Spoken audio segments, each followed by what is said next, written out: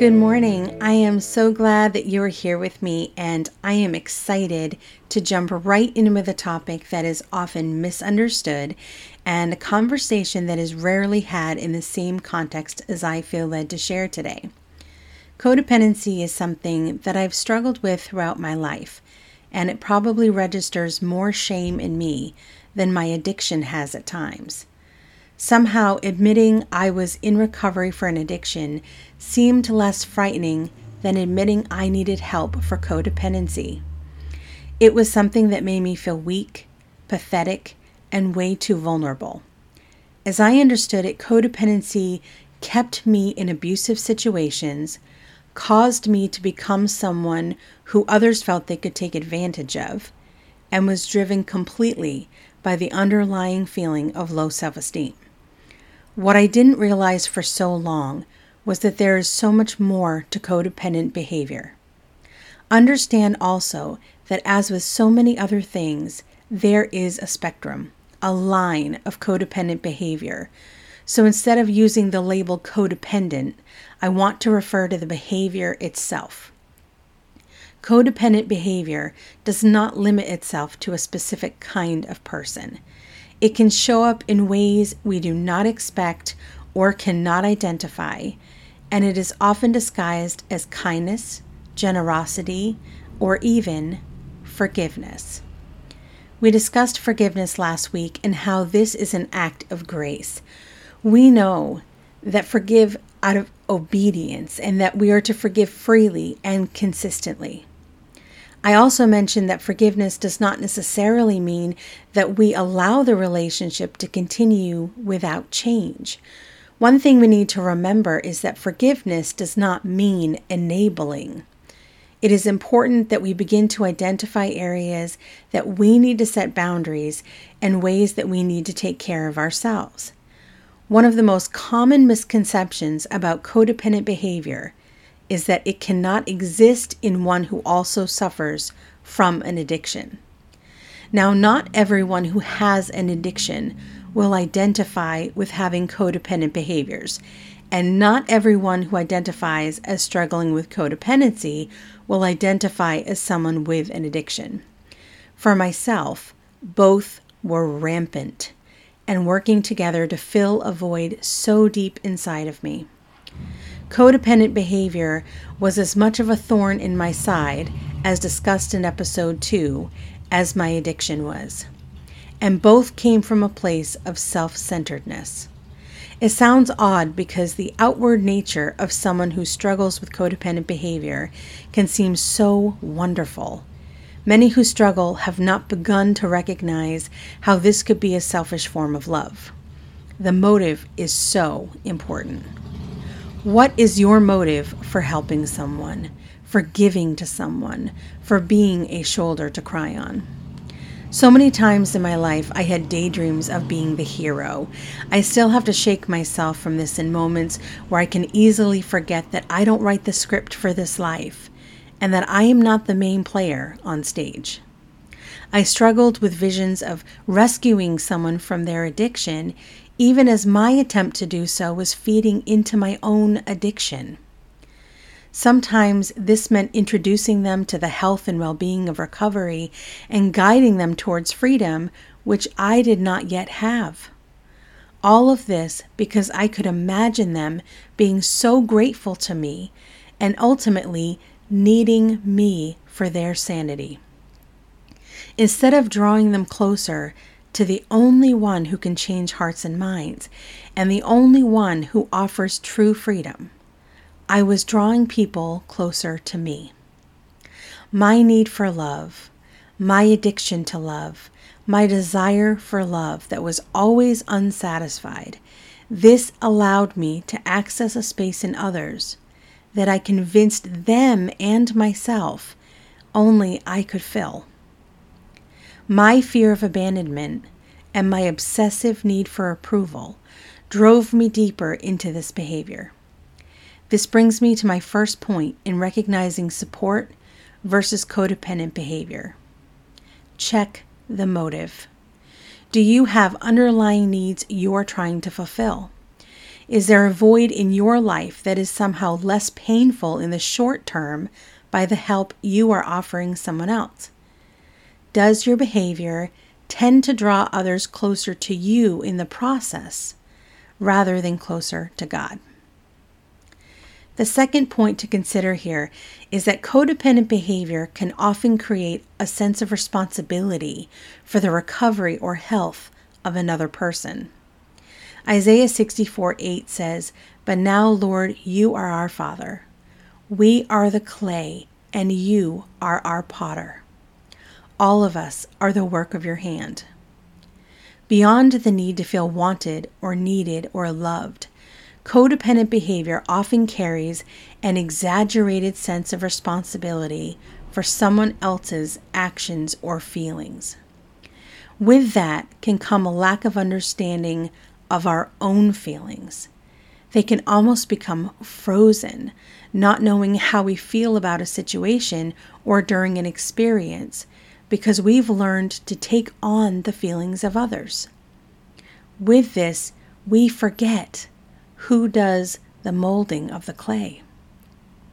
Maybe we envision this outcome of someone being completely freed from their addictive ways or no longer living a life of sin. There is absolutely nothing wrong with desiring this for another. But at what point do we take responsibility for their path, their recovery, not looking as we envisioned? What if God does not remove their thorns? Can we be okay with that? Are we disappointed when someone does not seem to grasp the concepts that we want them to grasp?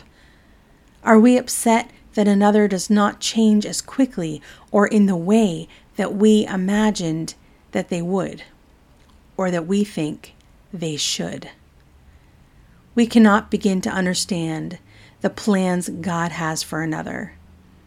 Now, it is the most painful thing as a parent to watch a child make decisions for their life that we know are not what we would want for them. I have had to learn to pray consistently for God to hold them close and to protect them instead of trying to control the choices they make. This behavior can affect any relationship we have. We begin by believing we are being supportive to someone who's in need and end up disappointed because they're not making the choices we want for them, the choices we believe are the right ones for them to make. We forget in these moments the sovereignty of our Almighty Savior, that God knows everything from the beginning of time. In my forgiveness letter I shared last week with you, I specifically mentioned that God knew the pain I would endure, and He knew the pain that I would cause and what would come of it later. He knows the beginning and the end and everything in between. He knows where this podcast goes, who it will reach, who it will touch, and every word that will be spoken. God knows each and every path that we are walking, the choices we will make, and how He can and will redeem and restore and fit every piece into this beautiful, unimaginable masterpiece. Are we remembering that God is the potter and that we are the clay? Are we letting go of the responsibility for other people's behaviors, choices, and recovery? This brings me to my third point about support versus codependent behavior, as we also focus more in depth on the feelings of responsibility for other people. This can often allow us to forget the responsibility we have to ourselves and to others beyond the one we're trying to support. Denying or neglecting other responsibilities is a clear indication of codependent behavior. This is separate from sacrifice. Love does require sacrifice. It is a healthy and wonderful thing to step out of our convenient space and do something for another person. But this becomes unhealthy when we are not taking care of ourselves and our responsibilities. We can do this because we're afraid of the other person's response, out of control, or because we have not learned to set healthy boundaries for ourselves.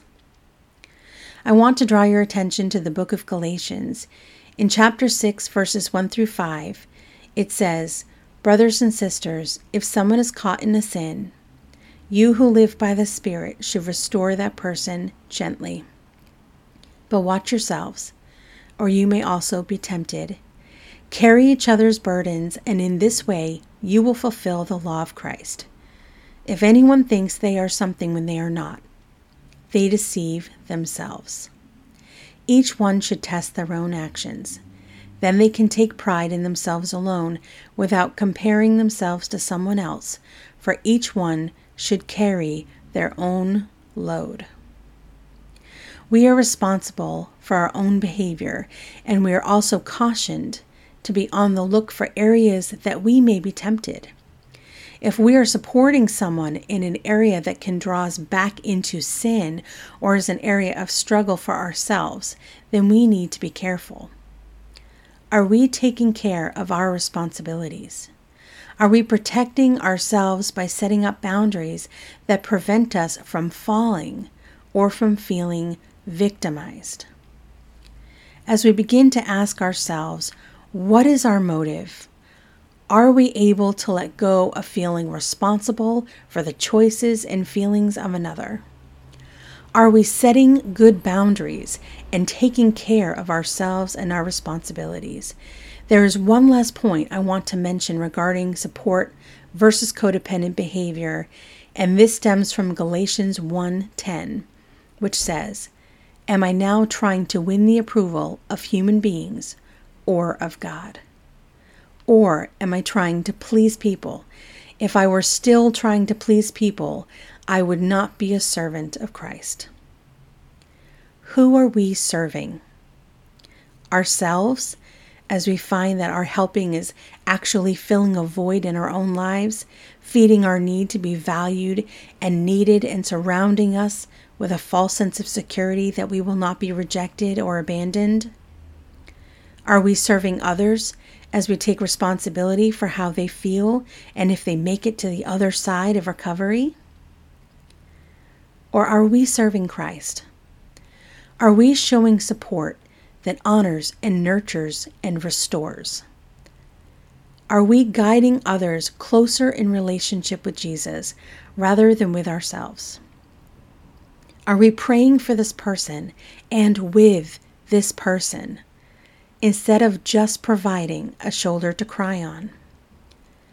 Are we showing love but allowing God to be the potter, remembering that as we are His clay, so are they? Let's lean into prayer this morning. Heavenly Father, let us remember that You are sovereign. Let us rest in Your sovereignty. You see and know everything. And we thank You for Your beautiful plan that we cannot begin to imagine, that we will never know this side of heaven. Lord, we trust in this plan, and we trust in You. Mold us as we desire for others to be molded. Let us take responsibility for our feelings and behaviors and recovery, and let us honor and serve You in the way we support others in their journey. In Jesus' name, amen. Thank you so much for joining me today. Next week, we talk about isolation versus solitude and how we recognize disappearing acts. God bless.